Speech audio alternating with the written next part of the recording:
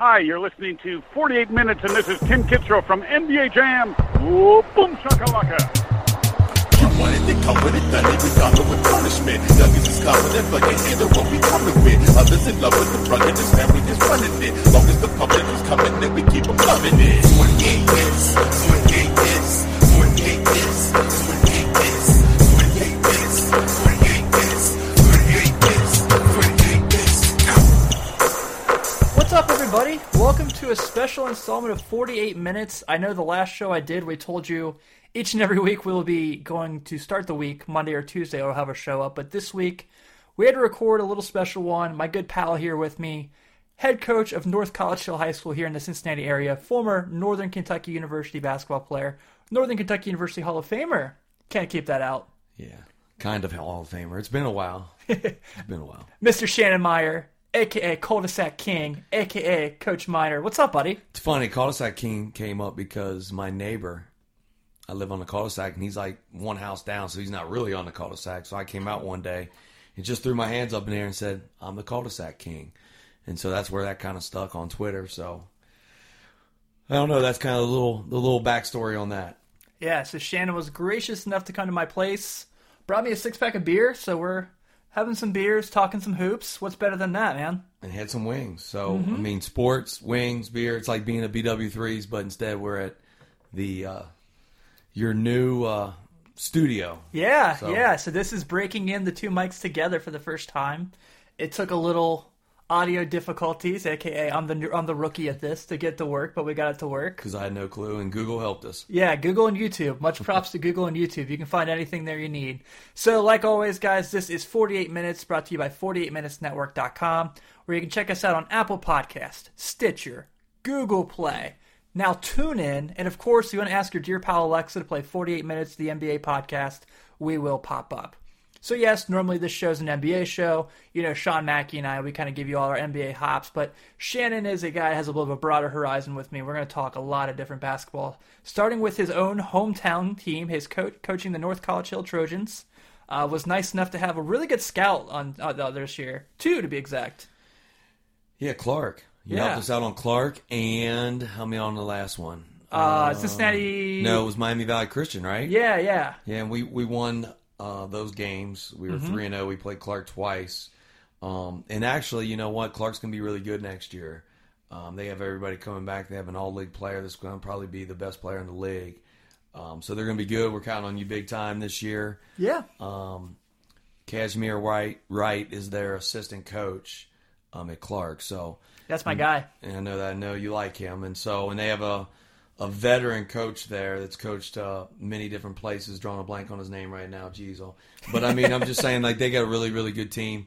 They like a lot of good pieces. They're very athletic, and so it's gonna be tough. So I'm gonna really lean on you big time this year. Ooh, ow. To maybe get a good scout on Clark. But you did help us out this year.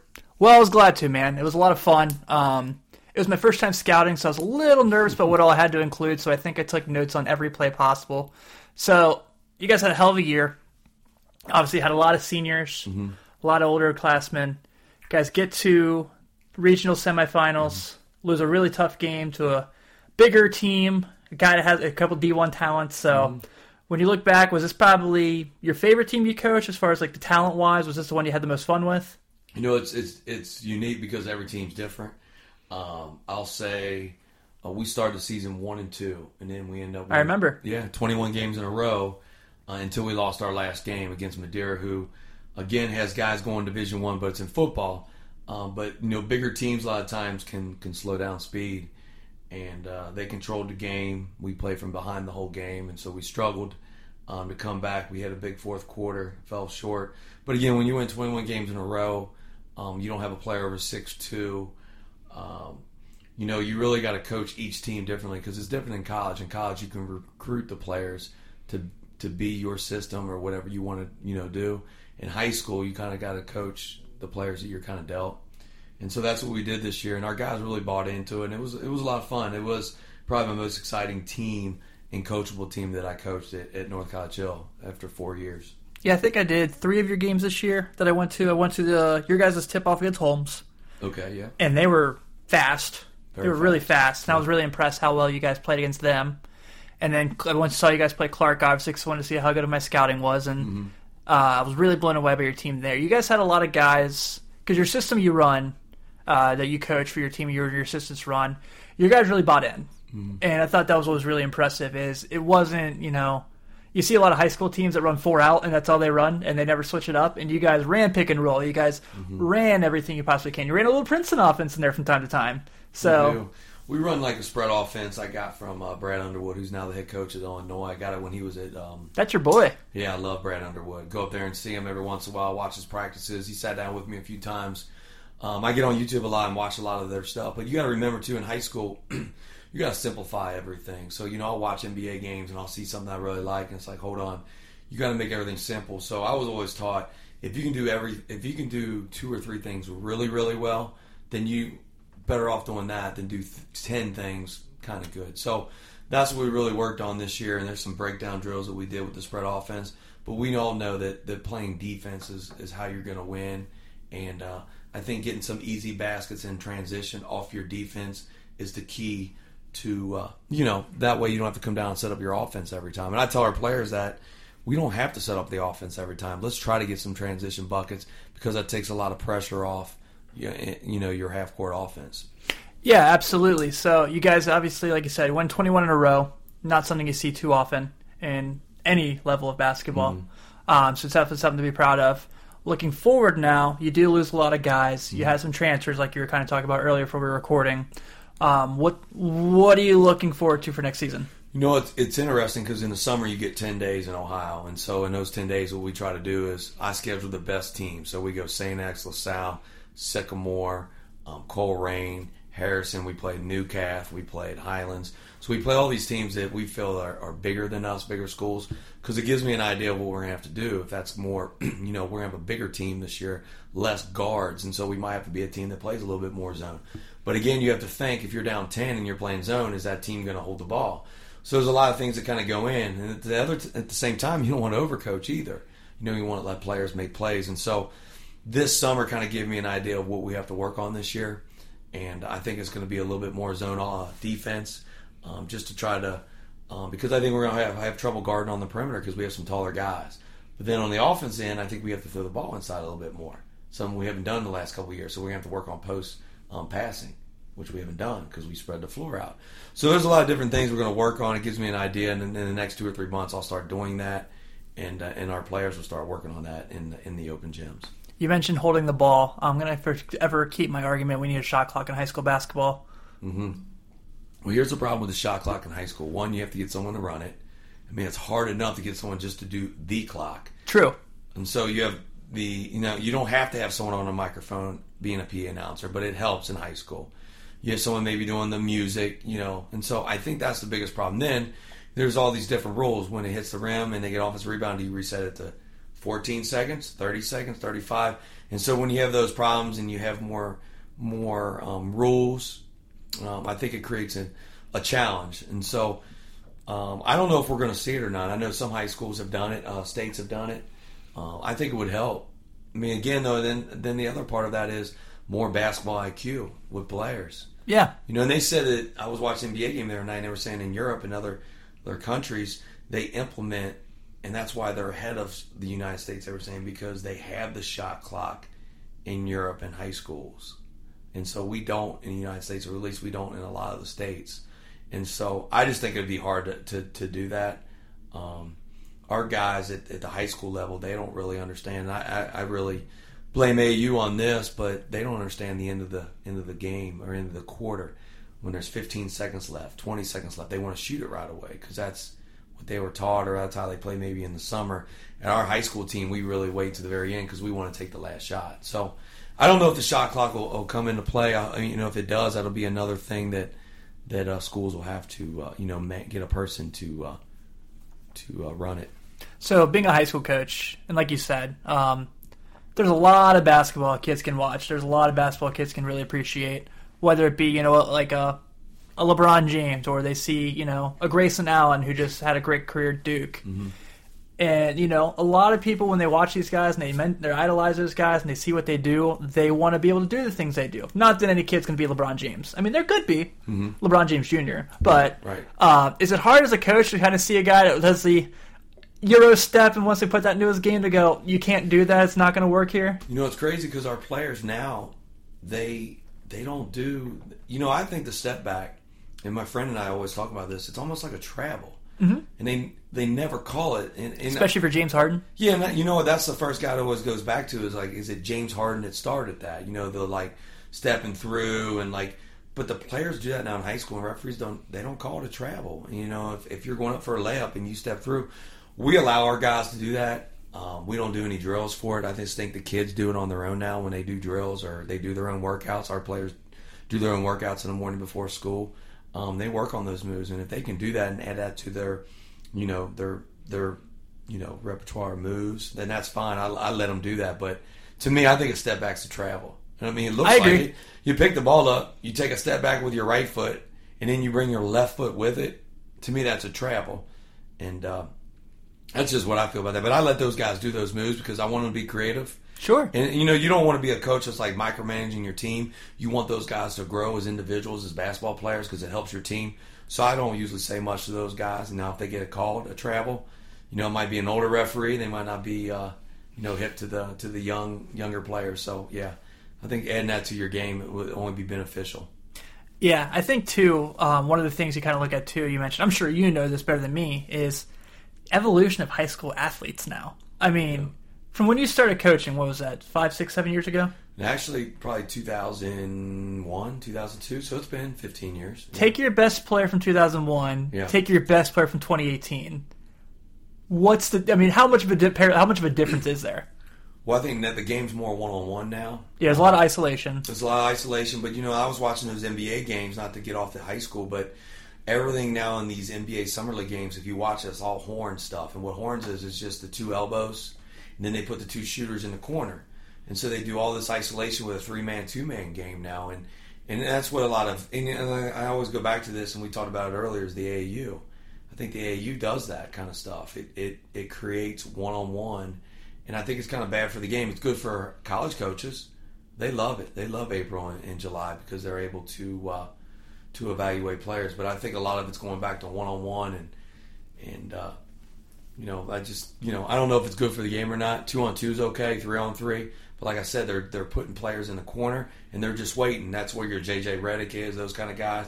And if you watch those guys, man, he's running off 5, 6 screens every possession. He's one of my 5 most fun players to watch. I mean, he's fun. I mean, I know one team he would look really fun being with. It'd be Golden State. And, watch. You take that back right now.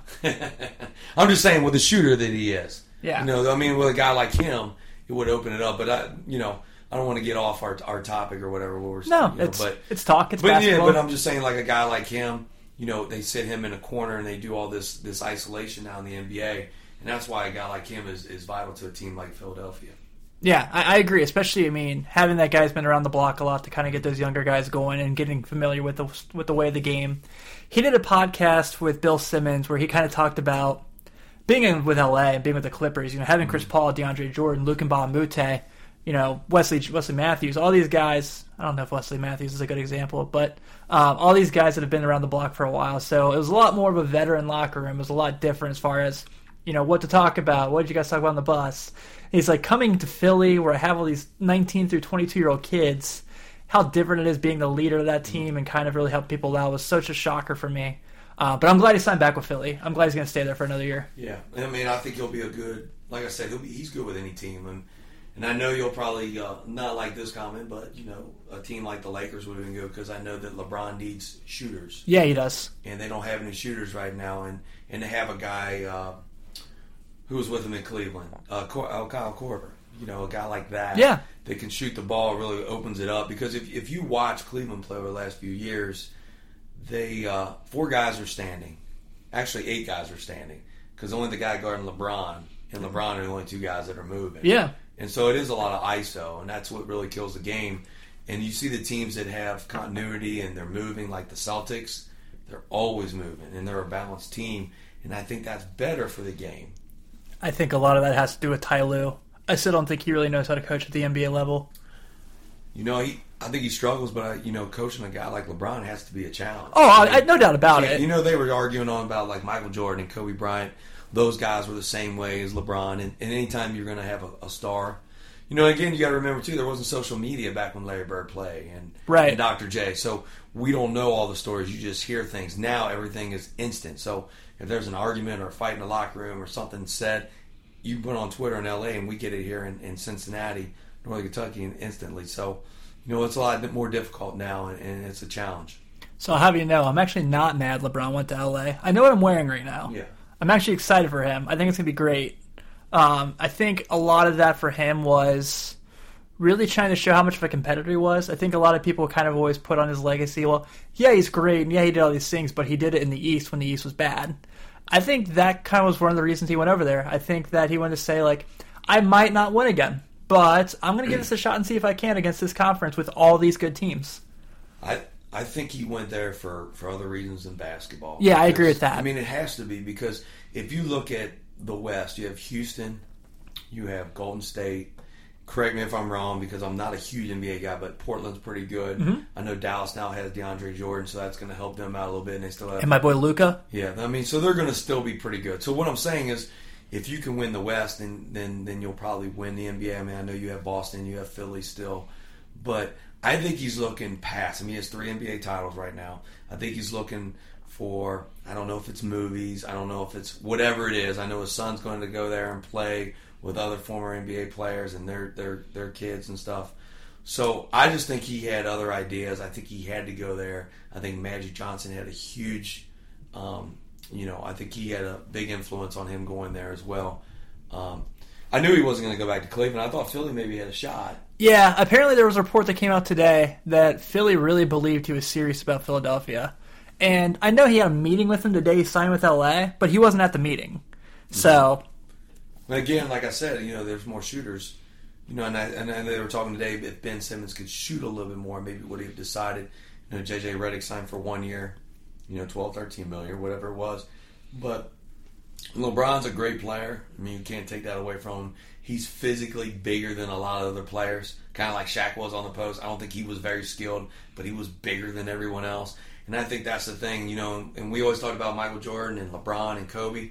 You got to remember, like, Michael Jordan wasn't a very good shooter when he was younger. He improved each year as he got older. I guess LeBron has improved, but he's not the shooter that Michael Jordan was. At least I don't think he was. I could argue that. You could probably argue it, but when I watch it, you're going to give me stats, but when I watch the games, I just see too many bad shots from LeBron. I just see too many bad misses.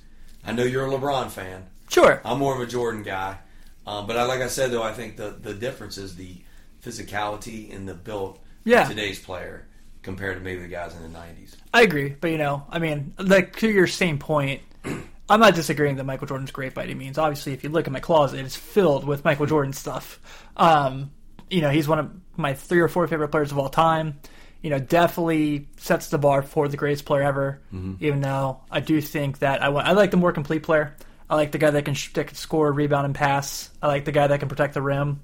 And Mike wasn't those guys. Not a bad thing. I mean, he was 6'6", and he wasn't playing with a lot of guys where he had to do that. Mm-hmm. But I think LeBron was a better three-point shooter, honestly. I think that Michael was a great mid-range, 20-foot jumper kind of guy. The Craig Elo shot that everyone idolizes and talks is great. No, it's not a great shot. It's not a great moment, but it was a 15-foot jumper. I guess they know Gil LeBron's just the finals, and I know everyone goes to that. But with guys, and I don't know what the it factor is. When you look at someone, you watch them, you're like, man, that kid's good. Mm-hmm. When I watch high school kids, I'm like, man, that he's got something. Like, there's something about him. Yeah. I think Michael Jordan had more of the it, whatever it is, than anybody else. I agree. I think Michael Jordan changed the world. What it is, it's a variety of intangibles. It's also skills. Yeah, Michael Jordan changed the world. Yeah, he did. And he was coming up just imagine if he was around when social media and that was. But he was coming when with like the Gatorade and the Nike shoes, and like it was just that whole, Larry Bird and Dr. J and Magic kind of set the tone. And then I think they passed the torch to Michael Jordan. Now obviously he passed it to Kobe, and Kobe on to LeBron. My favorite off time was Larry Bird, obviously. I mean, I was always a big Larry Bird guy, because you talk about somebody who could do everything. Maybe not protect the rim, but he could do everything. Oh yeah, I agree. He could pass, he could shoot. He had it too. Like, he was very determined. His skill, His swagger was incredible. it was great. His athleticism not as good, but early on, his athleticism was actually pretty good. If you watch all of his highlight films, Yeah. like YouTube and all that. His Indiana State days. Yeah, he could dunk. He could reverse, double. I mean, he could do those things. Now, he wouldn't be the favorite to win the dunk competition, obviously. He was a three-point guy. But he was a guy that made everyone else around him better. And that's what LeBron is going to have to do when he goes to L.A. He's going to have to trust his teammates because he's getting older. He's getting older. So he's going to have to. And I know you're like, well, he's not, but he is. No, he I played know. 82 games. I mean, he played the whole season Played last year. 100 and something games counting the postseason. Played a ton. And now when LeBron plays, he doesn't kind of play. Yeah, he plays goes all out. All out. He plays all out all the time. So he's going to have to really trust those guys. So they're going to have to surround them with better players. I don't know if Lance Stevenson's going to be able to get it done. I don't know if some of those guys that they signed last week are going to get it done. But we're going to see. And I think what they're really banking on is next year this time, getting one of those key guys. Yeah. And so And that's a lot of names for that next year. The Jimmy Butlers, the Klay Thompsons. I don't think there'd be a better move for LeBron James than if he got Klay Thompson. I think that'd be the greatest F you to the Warriors. I think it'll help. You know what I think this year, what management will do, obviously with Magic Johnson, he'll see what pieces they obviously Yeah, need. and that's what this year's about. Yeah, and if it's a Jimmy Butler guy or Klay Thompson, the money situation, even a guy like, I know you don't want, J.J. Redick is a guy. I would love J.J. Redick in L.A. J.J. Redick would obviously come back because he only 1 year at Philly, so he would be a guy who would come back to L.A., familiar with the area, the surroundings there because the Clippers play there as well. Yep. I think he'd be a great find. Even a guy like Kyle Korver, I don't know if he'll be able to last 2 more years, but you just need the guy that's going to stretch the defense to allow LeBron to penetrate. I would love for LA to get Kevin Love, honestly. I know that it was really weird that those two weren't very comfortable together, but they were successful even without comfort. Mm-hmm. So I'd have to think that their 5th year playing together, that something would come together. So I think they made a lot out about Kevin Love and this and that. He's such a good player. But I think him and LeBron actually got along together. Yeah, they definitely did. You know what? You might not think so because they're not maybe hugging each other on the court or whatever. But I think it's just different. Like, I can tell from playing and watching. Like, you can just tell. Like, you knew that Ty Lue and him didn't kind of get along, But I think LeBron and Korver really got along with Kevin Love. Well, Kyle Korver too, but yeah, but I think they all got along with each other. Really did. Yeah, I do too. Now, I don't think LeBron was too happy with at the end of Game 1 of the NBA Finals. Now, that's a whole other story. But I think he got along with his teammates, and I think LeBron's a good teammate. Yeah, he definitely is. I think he gets a bad rap because he's so competitive and he wants to win. And the big knock on him is he can't win in the finals. But when you're going against a team like Golden State that's now going to have 5 guys that are all-stars, it's hard to beat teams like that. Would you say the 2016 Finals is the greatest NBA Finals of all time? It was, because wasn't that the one that came back down 3-1? Yep. It wasn't, and what made it so much better, I'm not a Cleveland sports fan, obviously, because you got the Browns and the Indians and all them. We don't have to worry about basketball. But to win it down 3-1 in Oakland. Against that team. Now, that team wasn't as good as they are now, because they're clicking now. And they didn't have Kevin Durant. They didn't have him yet. So that caused them to get Kevin Durant. It did. And it's going to be interesting because I don't know.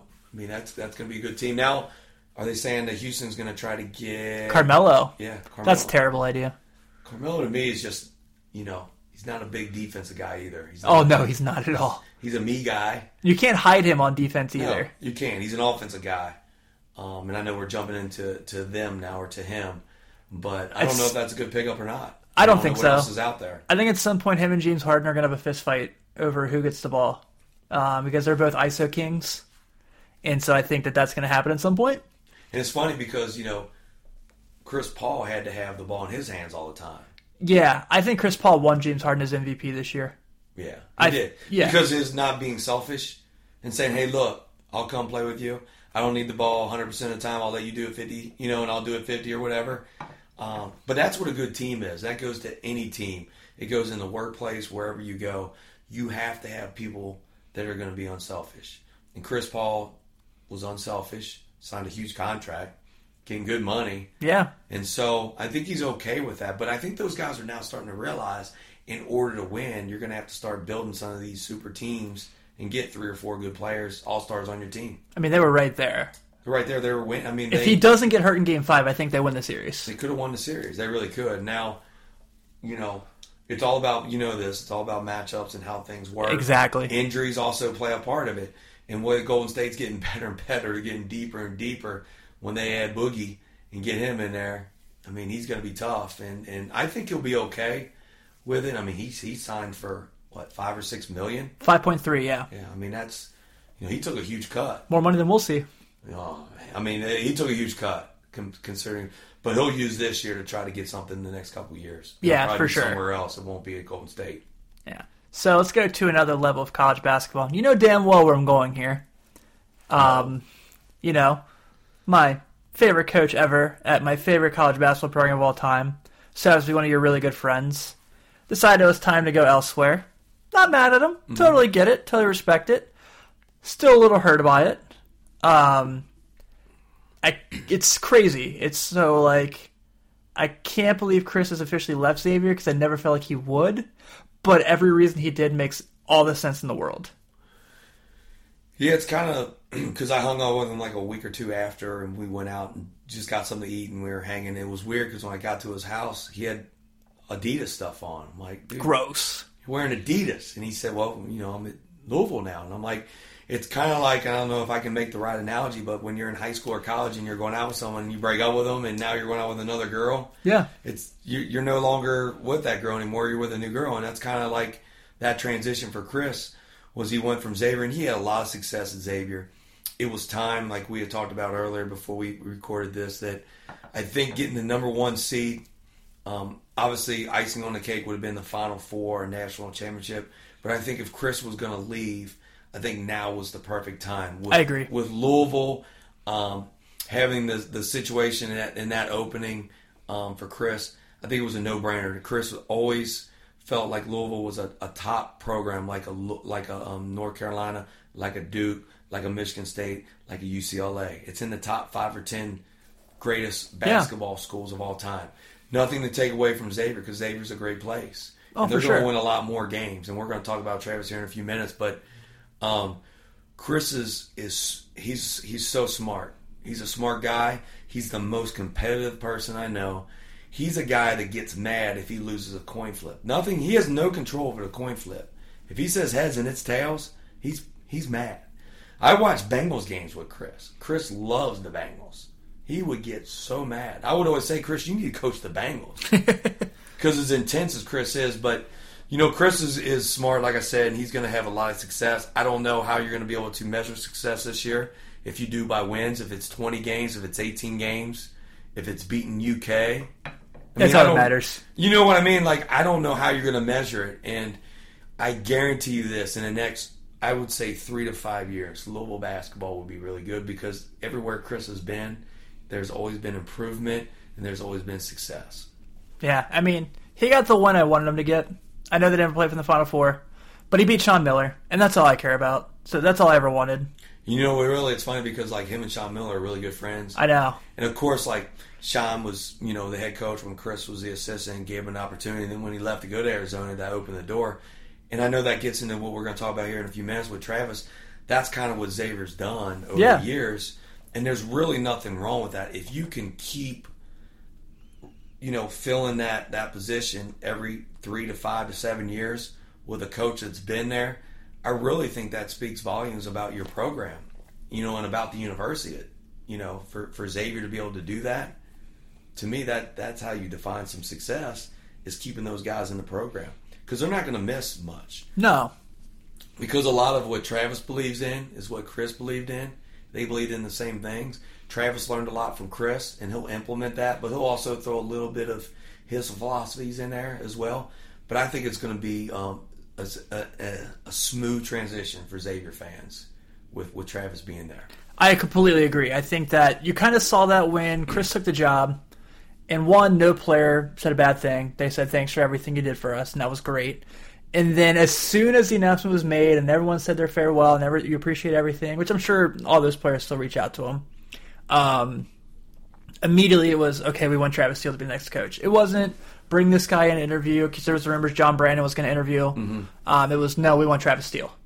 And I think that spoke a lot to Travis and what the players think of him and what he means to Xavier University and that basketball program. So I'm excited to see it. They've got a lot, that's the thing. Yeah, they're losing Trayvon Blewett. Yeah, they're losing J.P. McCure. Yeah, they're losing Sean O'Hara.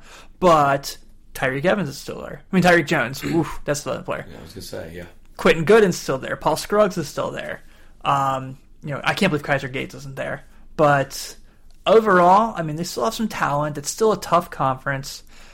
I'm just ready for them to beat Villanova. I don't care if Chris is coaching. I don't care if Travis is coaching. I don't care if you and I are coaching. I just want them to beat Villanova at some point. The thing I will say about when you go from the assistant coach to the head coach, when you move that one chair over, the responsibilities on your shoulder are going to be a lot heavier. It'll be interesting to see, and I know Travis will be able to do it. It's just a matter of will it be Game 3, Game 13, Season 3, where he really can get a good understanding of what he wants to do. I think he knows, but being able to connect with the players and get them to do it. When you're comparing him to Villanova and Jay Wright, can you see Jay Wright might have a little bit of an advantage? Oh yeah, for sure. But there's nothing wrong with that because Travis is going to get better over time. It's funny you were just saying about guys reach out to Chris. I was just with him a couple weeks ago. We went to his lake house and we were down there hanging out, and this was right after the NBA draft. And JP had called him and asked him for some advice on what he should do, and Chris gave him some advice. And obviously he's with a two-way contract is called for sure. That way you can play in the D League? He's in the G League and the NBA, so he can go back and forth. Yeah, you can go back and forth. You have a maximum amount of NBA days. Right, correct. And it's I think it started with the NHL and now the NBA does or whatever. But he reached out to Chris, and so that speaks volumes for Chris's relationship with his players. And JP felt comfortable enough to call Chris to say, hey, look, what do you think I should do? Chris gave him some advice because I think JP can also go overseas and play, make a living over there. But I think these guys, when they come out, I think their dream is to play in the NBA. Sure. And I think what they'll do is try to build their resume up in the NBA, playing the summer league for 3-5 days or whatever, and then try to play in the G League. If that doesn't work out, then they'll go overseas. Yeah, and I think that's really big for them. I'm excited for, like I said, everything they can bring. So, did Chris tell you about when he ran into John Calipari at the airport? No. Apparently, Calipari was talking about they crossed paths in the airport, and he was going to Union. He was when he was doing that his cyber camp. Oh, okay. Calipari. Yeah. And he was talking about, and he said that he's excited that Chris is going to do big things there. And that kind of tells you a lot when that guy is talking about how excited he is that his rival school got a great coach. Yeah, and I think he has to say it. I mean, he's not going to say I'm disappointed. Well, yeah, he's the mayor of Kentucky. Yeah, he is. And I know that'll be one thing that'll be a feather in Chris's cap in the Louisville program if they could somehow pull that off. I know it's going to be a challenge this year for them, because UK is going to have. They'll probably be the preseason number one. Yeah, I mean either them or Duke. I mean it's always either them or Duke because they're going to have the one and dones. They're going to come. But we need to go to that game in Indy, by the way. We can try to make that work. We might be up higher. That's fine. I don't think I can get a credential to that one. I don't know if we're going to go through 48 minutes or go through Chris Mack on that one, but we could work both angles and see what we can get out of that because, I'm going to try to go down to some games. I went down, actually, when we were going down to his lake house down there, on the way down, we stopped at the Yum Center. And the smaller Yum is their practice facility. It's beautiful. It's great. It's nice. I mean, the Yum is unbelievable. Was it 22,000? Yeah, when I worked the NIT there, when they played NKU, I walked in. I remember it was the biggest arena I ever worked in. That includes Notre Dame Stadium. And I just remember, they put you, when you're media there, they put you underneath the basket. Oh, okay. So it's not like NKU where you're, away from the basket. And I remember just looking up at one point and just being amazed for an NIT game when they had a disappointing year, when they were going through everything, they had an interim coach, that place was still full. And that's a very easy way to get kids to go to Louisville. I think Chris will bring some excitement, some of the things. Because, I don't want to say, he's a player's coach because that's what everyone always say, but Chris really is. But really, what Chris can do better than a lot of coaches, he's really good on social media. He's a great follow on Twitter. He's able to connect with people. I think it's because he has kids, too, and I think that keeps him young. But Chris, away from basketball, is so laid back. He's a lot of fun. When we go hang out for our little trip that we go to with all the guys that we grew up with, it's a lot of fun.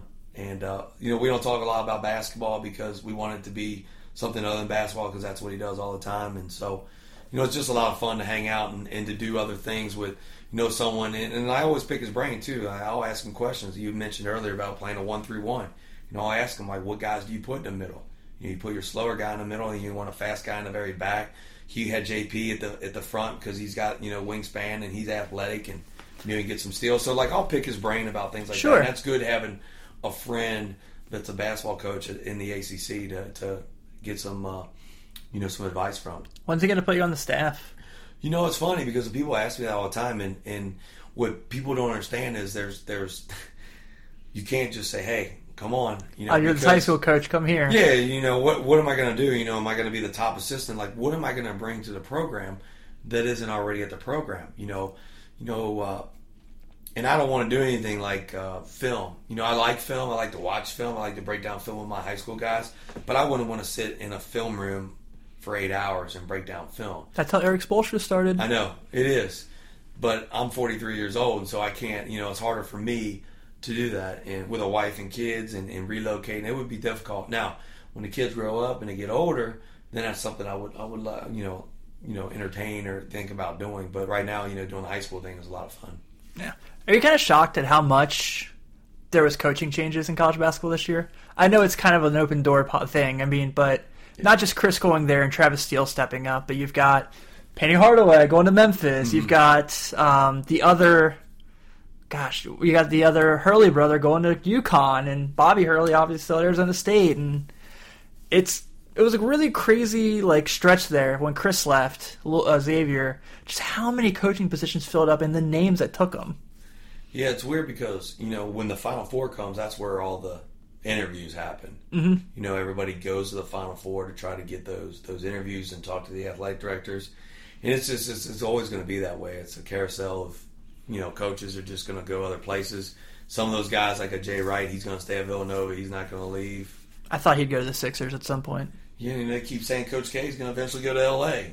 because he got along with LeBron. That'd be cool. I'd be up for that. But they keep saying there's no way he's going to leave Duke because the college atmosphere is so much different. Yeah, it is. Look, and I know it's just one game or two games when UNC and Duke play each other, but just think about all the ACC games when Louisville goes to Duke and Duke comes to Louisville. This Notre Dame and Mike Bray and it's just a huge. The college game is just so much different than the pros. There's less games, obviously, but yeah, there was a lot of coaching changes this year, and I think every year it's just going to be like that, except for those guys that are going to stay somewhere for a long time. Yeah, for sure. So we kind of touched a little bit on Travis Steele. We talked about it. He's a guy that's been in the program for a while. He knows what Xavier basketball is all about, and he has an understanding of what he can do. His players like him. So you kind of talk about how big that change is going from this chair to this chair. Mm-hmm. But I think that that's going to be beneficial to him too. Like you said, all the same reasons. He has the same philosophies as Chris.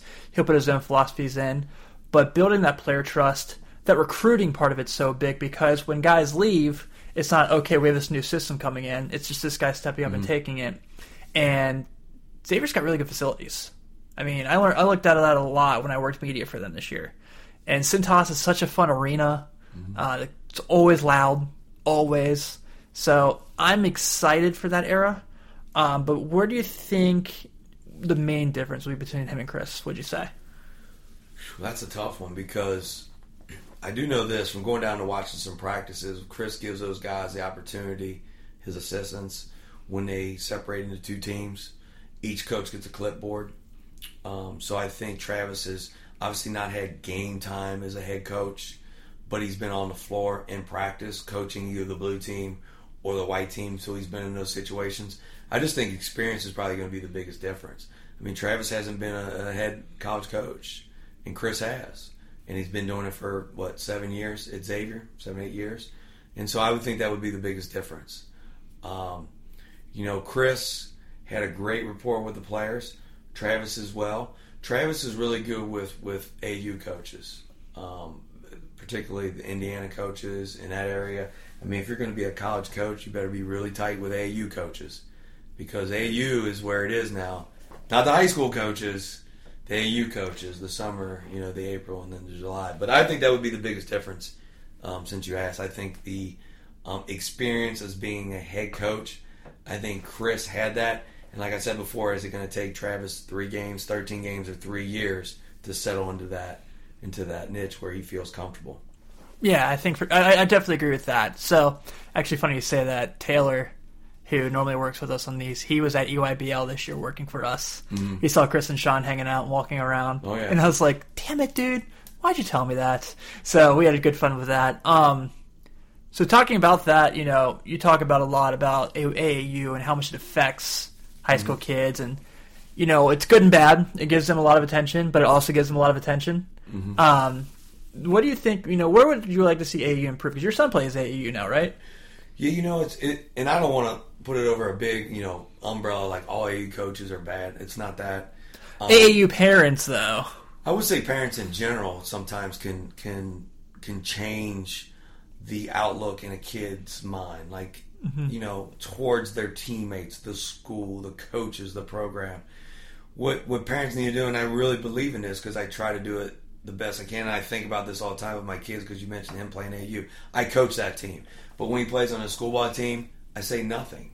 I say absolutely nothing because there is a coach. And if you were the coach of my son's team, I'm not going to coach the coach. Right. Because that's why you're the coach. I tell my parents all the time in my high school, if you tell your son to be home at midnight and we win a big game and I say, stay out till 2 a.m, they wouldn't like that because they're in charge of their house. And so as a coach, you want to be in charge of the basketball program and the decisions that you make. Now, all of our decisions aren't the right ones. I get it.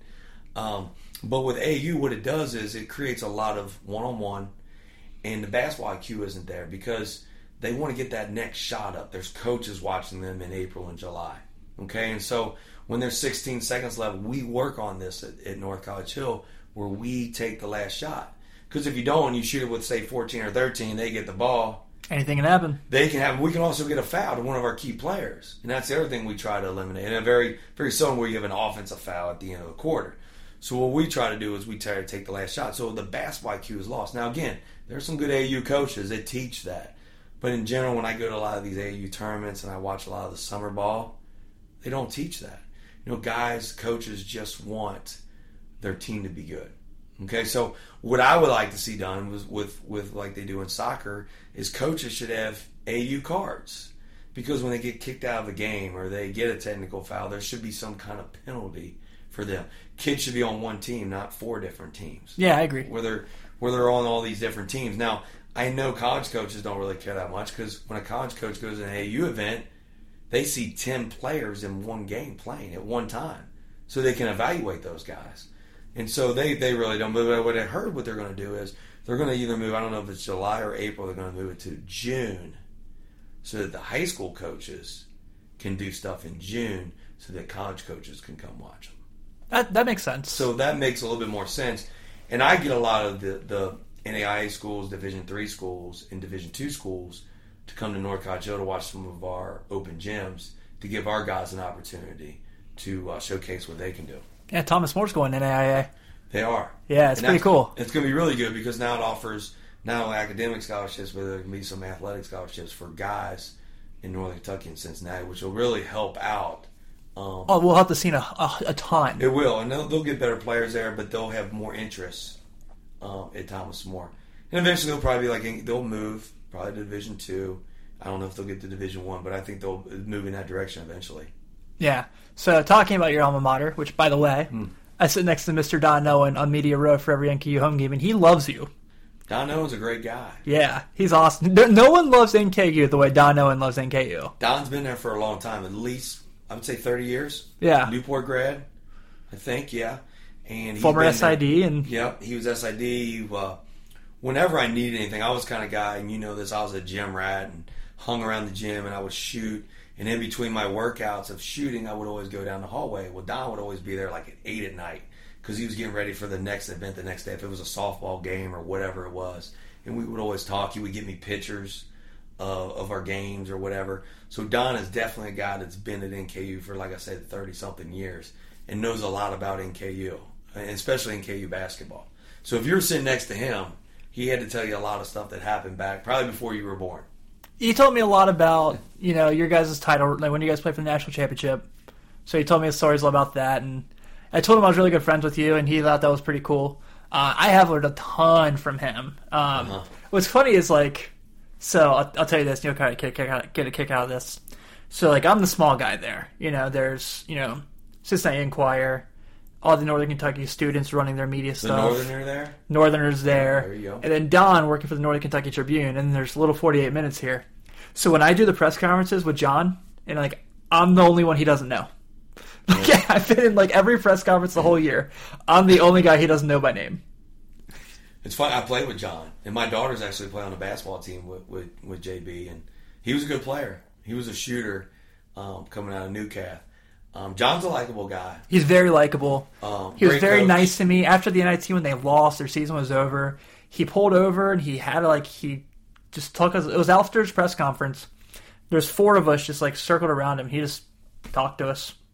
John's really good because I think he doesn't get too riled up when things don't go bad, when things go bad, and when things are going well. He's kind of just even all the time. And again, I always go back to like he was a player, and so I think he learned that as a player. But I also say too, when you have kids, your own kids, I think you learn stuff from them as well too on how to be patient with other people's kids, like the basketball team. And JB, I think he's done a great job at NKU. Obviously, they won a regular season horizon, Yep, and then a tournament horizon.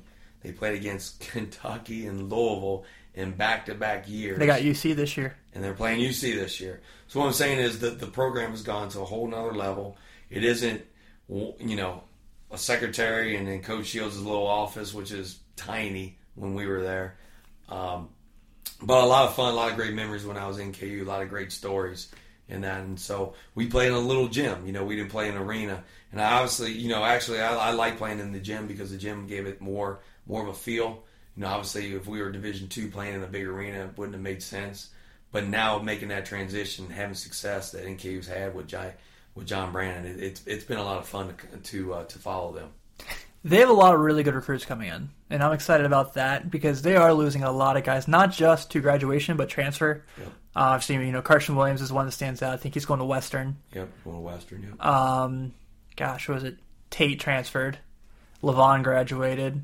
So they had a lot of guys that left, so I think they're going to be really good this year, but I think it's going to take them probably about a couple weeks to get together. It does. I think it takes time just to get everything, because you can work on things on the preseason and go everything, because they get workouts, so they can get 4 guys every hour for so many hours or whatever, so they work in small groups. And you can work with your teammates, but when the lights are on, the popcorn, and you got another team, the referees are out there, so it's a lot different. I think it does take some time. But I think, John, like I said, he's just like Chris. He's a smart guy. He played the game, and I think he'll figure it out. Will it be Game 3 again, Game 13? I don't know. But I think John has experienced success early, in his head coaching experiences. And again, coming from Alabama and being there, I think he really, that was a great experience for him that led into NKU. Yeah, there's they haven't listed the teams yet, but you hear they're doing a 2-day tournament there this year? I did see that. Did you know the teams yet? I don't know the teams. I don't either. Don got an email, and I found out from Don, but I didn't get the email, so I don't know if I got kicked off the media list or not. But so it's a 2-day tournament during Christmas, right? Yeah. Okay. At BB&T. So it's just like it's a Christmas tournament. So like how people go to tournaments, they're actually going to host one. Now when I was in KU playing, we had the John L. Griffin tournament, and so they sponsored it. And so we played during Christmas, and Thomas More would be in it. Some other local teams like maybe Oakland City, maybe, or IU Southwest or Southeast or Spalding. Smaller schools were in it back then, but we had that. So it's good that they're doing that, because I think it'll bring some excitement during Christmas. Because you don't want to travel. It's cold and that, and so I think it's a good thing to bring people to that arena and showcase the arena off, because there's a lot of good things there happening at NKU. So, this is the senior year of Drew McDonald. He's been the face of that program since he's been there. Do you think he's going to go down as the most decorated player to ever play at NKU?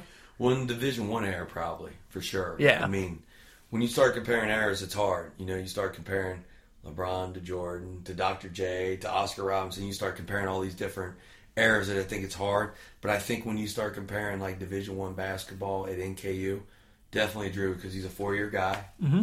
He'll be playing overseas somewhere. He's going to be making some money in the next few years overseas. I don't know where. Yeah, he got to do an overseas camp this year. Yeah. And so it ain't going to be an NBA. I mean, I love Drew. I think he's a great player. I just don't think he's a guy that's going to be able to, if I had to compare him to somebody, I mean. Mine was Josh Harrelson that used to play at Kentucky. Do you remember him? Yeah, I do. Yeah. Mine's probably a bad comparison because he's not as good as him. I don't even want to say it, but I will. It'd be like a Kevin Love kind of guy. A guy that can step out and shoot, but also play inside. Get some I'm not boards. saying he's as good as him. I'm just saying that's somebody he would kind of remind me of. Drew's a great guy, good with kids. When we go to games, if they have like the night where they sign autographs and take pictures and all that, Drew's always the last guy there. Carson Williams was another guy that was always there to the very, very end. Yeah. So and Carson actually, Drew actually helped me with my dad, father-child camp that I've done the last few years. He helped the last 2 years. He was a guy signing autographs even there. So he takes a lot of time in Northern Kentucky because he is a Northern Kentucky guy. But I think to answer your question, yes, he'll go down as one of the most, especially in this Division I time frame. Yeah. We're definitely going to finish talking about your dad's camp. That's going to be the last thing we talk about. But I do want to get your thoughts on this. So, local kid, Darius Baisley, really well-known, very good player, was supposed to go to Syracuse and out of high school. Decides to skip going to Syracuse and signs up for the G League. So, that's a big point of topic. The NBA looking to bring him back one and done. The NCAA with all the problems they have, you're starting to see kids try to look at other ways. Brandon Jennings obviously is well known for going and playing in Greece for a year. There's this JBL now that LeVar Ball's starting, and I've made a rule that I'll never say his name, but I did there. So that's happening, and now we're seeing the G League being open to this. Maybe for us it's a little different because this is a local kid. He's a Cincinnati area kid. Was a 5-star recruit that was very talented. He's going to go play pro ball for him to skip out on the college scholarship. But do you think that could be something that could really play into the future of the game, especially as a high school coach? I think what they'll eventually do is get rid of the rule. I think they'll let guys just jump right to the NBA. I know it's how it used to be. Kevin Garnett. Yeah, I think 2021 is their target. Yeah, and I think that's going to happen because what it shows me is guys aren't really serious about school, about college. I mean, if he was going to go to Syracuse, how long was he going to stay there? 1 year? At most. Yeah, so he was going to be taking what classes? We don't know. Probably not classes where he was going to have to go. And I saw him play when he was a freshman. We scrimmaged Finneytown when I was at North Carolina my first year, and he was a really good player at the time. And with those guys, they get surrounded with people. Yeah. And I don't know who those people are, but they get surrounded. It could be an AAU coach. It could be a YMCA coach. It could be someone in the neighborhood. It could be their high school coach. And what happens is these guys give them advice. And sometimes the advice that they give them isn't very good advice. And to be honest with you, though, what he did, I'm not a big fan of. But if he's not going to be a guy that's going to go to college for a few years and try to get his degree, then he might as well go a different route and do that. But I think they're eventually going to get rid of that rule because I think it's causing a lot of problems with especially like a UK or a Duke where guys go for 1 year. And then, I know Grayson Allen stayed for 4 years. Yeah. But, a lot of those guys. Very rare. Yeah, very rare. Donovan Mitchell, I think, was 3 at Louisville. And then the guy from Villanova. Brunson and McHale. Yeah, they stayed for 4. So it does happen. But I think those kinds of guys, and there's nothing wrong. Look, if a guy's not, college isn't for everyone. If it wasn't for basketball, I don't know if I would have went to college. And then we were talking about that earlier. Like, it's not for everyone. And so for him, maybe he manned up and said, hey, look, college ain't for me. Why am I going to go there for 1 year and waste their time and waste all this stuff when I'm eventually going to be playing NBA? At least that's what he thinks. And if he thinks that, then maybe he made a mature decision, at a young age. And so maybe some of the advice he got was good. Again, I'm not a guy that really wants guys to only, go straight to the G League. But, maybe it's going to help him. Yeah. What would you say if you had a player of yours that said, Coach, I'm going to go try to play in the G League and I'm going to skip college? You know what? I would give him all of his options. And I learned this from Chris. Chris gave this to a lot of his players that went on. If it was Trayvon or if it was JP, Edmond, Sumner. All That was those a guys. tough one. Yeah, you know, and like he told those guys, I remember him telling me, I didn't hear the conversation, but I remember talking to him about it and paraphrasing some of the things that he said, like, hey, look, here are your options. Here are some of the things that you can do. You need to get with your family and make this decision. Don't do it, you know, based off what I'm saying, but here's what I'm going to tell you is out there. And I think Chris and college coaches and that have a really good understanding of some of the surroundings and some of the bad people out there. You know, some of the shoe companies are out there. A lot of the AU companies, programs are out there trying to get people on their team and their program. So, but you know what? I think he made a good decision because if he's not going to be into school, I think he made a good decision to do what he did. Yeah, I agree. So, last thing before we get out of here, you've run for consecutive years now. You've been running the Pete Miner Camp in honor of your dad. Mm-hmm. It's a father-son basketball camp, or father-child basketball camp, you right? call it child because we. Yeah, I don't want to. Because my sister, you know, like if I just said it was all boys, you know, that wouldn't be right. And so girls, you know, obviously, you know, they participate as well. So we made it boys and girls. Yeah, so been successful. It's a very popular thing. I've advertised the hell of it at times because you're my boy. Mm-hmm. So, how was it this year? How was it? It was great. You know, Griffin Elite, it's a big facility. It's great. It's a good facility. I know you said you're making your way over there. You're eventually going to get there. Hopefully. They have 3 full courts, so they have 6 baskets, but then they pull out some other ones. They have all the Spalding NBA baskets. Everything's first class over there. The basketballs, they have everything. And so what we've done over the last few years, it's moved from NKU. We were at Dixie Heights one year. We were at Friars over in Cincinnati for 3 years. And now this is the first year. This is our 6th year, and we did it at Griffin Elite. We do our AU program out of Griffin Elite, and so I've built that relationship up with them. But it makes me feel good to be able to do it because it honors my dad. It makes me feel good to do all the work. I like to see the kids smiling and hanging out with their dad because that's what I did with my dad. My dad did that with my sister and I. It was crazy because, you know, a lot of people don't know this. He worked between 60 and 70 hours a week. He was a workaholic, but he always found time to hang out with us. And at the time, you don't really realize that kind of stuff because you're a child. But once you're married and you have kids or you're older, you realize that. So there's nothing better than seeing a dad and their son or daughter getting a picture. They get a basketball when they leave. We give them T-shirts, the photo. Like I said, they get Skyline Chili, which is donated from the Zhang family. Really good thing to eat post-workout. Yes, it's great. You know, Skyline's good. You know, it's funny because when my dad's birthday is in April, I always, well, not always, but the last 7 or 8 years since he's passed, I go to Frisch's, and I always get a Big Boy and French fries. I get my fries extra crispy because I love extra crispy.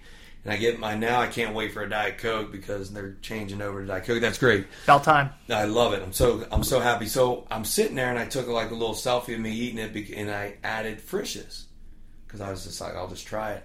They added me back and I told them about the camp, so they donated some money this year. So hopefully I build a relationship up with Frisch's and maybe next year instead of Skyline, we can get some Frisch's Big Boys at camp. That'd be pretty awesome. You know, Frisch's, Skyline, Cincinnati basketball dads and kids all coming together for a great cause. And the cause that we do is, and I know you know this, is Doug Pelfrey for Kicks for Kids. You know, he's still involved with kids in Northern Kentucky and Cincinnati trying to get them to go to camps. The kids that are less fortunate don't get that opportunity. They go to some of the UK camps and stuff like that. Yeah, because I know, too, you had Chris, obviously, when you were coaching there, when he was coaching here. You had Mick Cronin, coach of Cincinnati. You had John Brandon. You've had a couple of these kids, these players come in and help out. So that's a really cool thing, man. I think a lot of people in the area really appreciate that. It is a lot of fun. They have Byron Larkin this year. Yeah, I crossed him when I worked Xavier. So I worked Xavier Providence the night they won the Big East regular season title. And I remember I walked into the press room and Byron walked right by me. Pete Gillen was in there. Oh yeah, because he covered the game. Yeah, and then Tim Brando walks right by me. And like I've been watching Tim Brando do commentary for years, so that was like my, oh shit, I'm in this room. With yeah. Yeah. Well, I mean, Byron is good. He told some really, really good stories. He's got a great story, you know, obviously growing up with his brothers. And then he's got a nephew, Stephen Larkin, that played with the Celtics, who got hurt this year. Mm-hmm. But Ken Shields was also a speaker one year. Dave Beasley also spoke one year. And so each year we're trying to. I'd love to get Brad Underwood to come down one time. Once I keep building that relationship with him, I would hope that I can get guys like him or get like. I know you probably don't want to have from Dayton. I know from Indiana now. Archie. Archie. I don't have any problems with Archie. So, I just want to get guys that come that's in this area. I'm trying to get Chris to come back. Being in Louisville now, I think that'll generate some people that want to come and that. And, Chris knew my dad really well, too, and knew the relationship that I had with my dad. So, just getting those guys to come and give them some of the experiences that they had, like Byron had, like Chris Mack had, it's just really, really good. And I think the dads appreciate it because I think they can really connect with a Chris Mack or a Travis Steele and a Byron Larkin. Yeah, absolutely. Well, man, this is about an hour. This is More fun. than 48 minutes, 48 plus 12. Yeah, we had a couple overtimes. It's all right. Yeah, this is fun. I know we've only done this twice now, but we need to do it more often. We need to do it more, and it's a lot of fun. I love talking basketball, sports, and my wife gets tired of hearing it, so she's super excited that I'm here for 48 plus 12 and hanging out and talking sports with you. Yeah, so as always, before we get out of here, I know you're not a huge social media guy, but where can the world find Shannon Miner? It's on Twitter. I don't do Snapchat. My son, I think, does it on mine because I signed up a long time ago. But I'm Cul-de-sac King, and then I'm on Facebook. But I'm really boring. I drop the kids off at tennis camp in the morning or at kickball camp or whatever. I'm always golf camp. I'm always dropping the kids off and that. So I live a boring life. But sometimes I do fun things. So I try to tweet some things out every once in a while. If I'm hanging out with a guy like you or a guy like Chris Mack, I'll tweet some things out about that. I was just mentioning the same sentence as Chris Mack. That's you guys heard that. And I did that for that reason, so that that you're right there with him. For when we go down to a game, we can take your press row credentials there with us from when you went to the NKU game. And hopefully that'll get us in because I don't know if Chris will let me in. Hopefully he'll let me come to a couple games, and I'll take you. Sounds good to me. Well, Shannon, always a blast, my man. We'll do this again soon. Thank you. All right, guys, that's been 48 minutes. Like I said, be sure to check us out on Apple Podcasts, Stitcher, and Google Play. Tune in, Alexa, and hopefully more to come. We appreciate the subscriptions. We appreciate those 5-star reviews. And also check out 48minutesnetwork.com. Got a couple articles up this week from our guy Kyle Brandon where you can check out some scouting reports on Summer League and also why we should pay attention to the worst teams in the NBA this year. So everyone, check out the site and have a good weekend.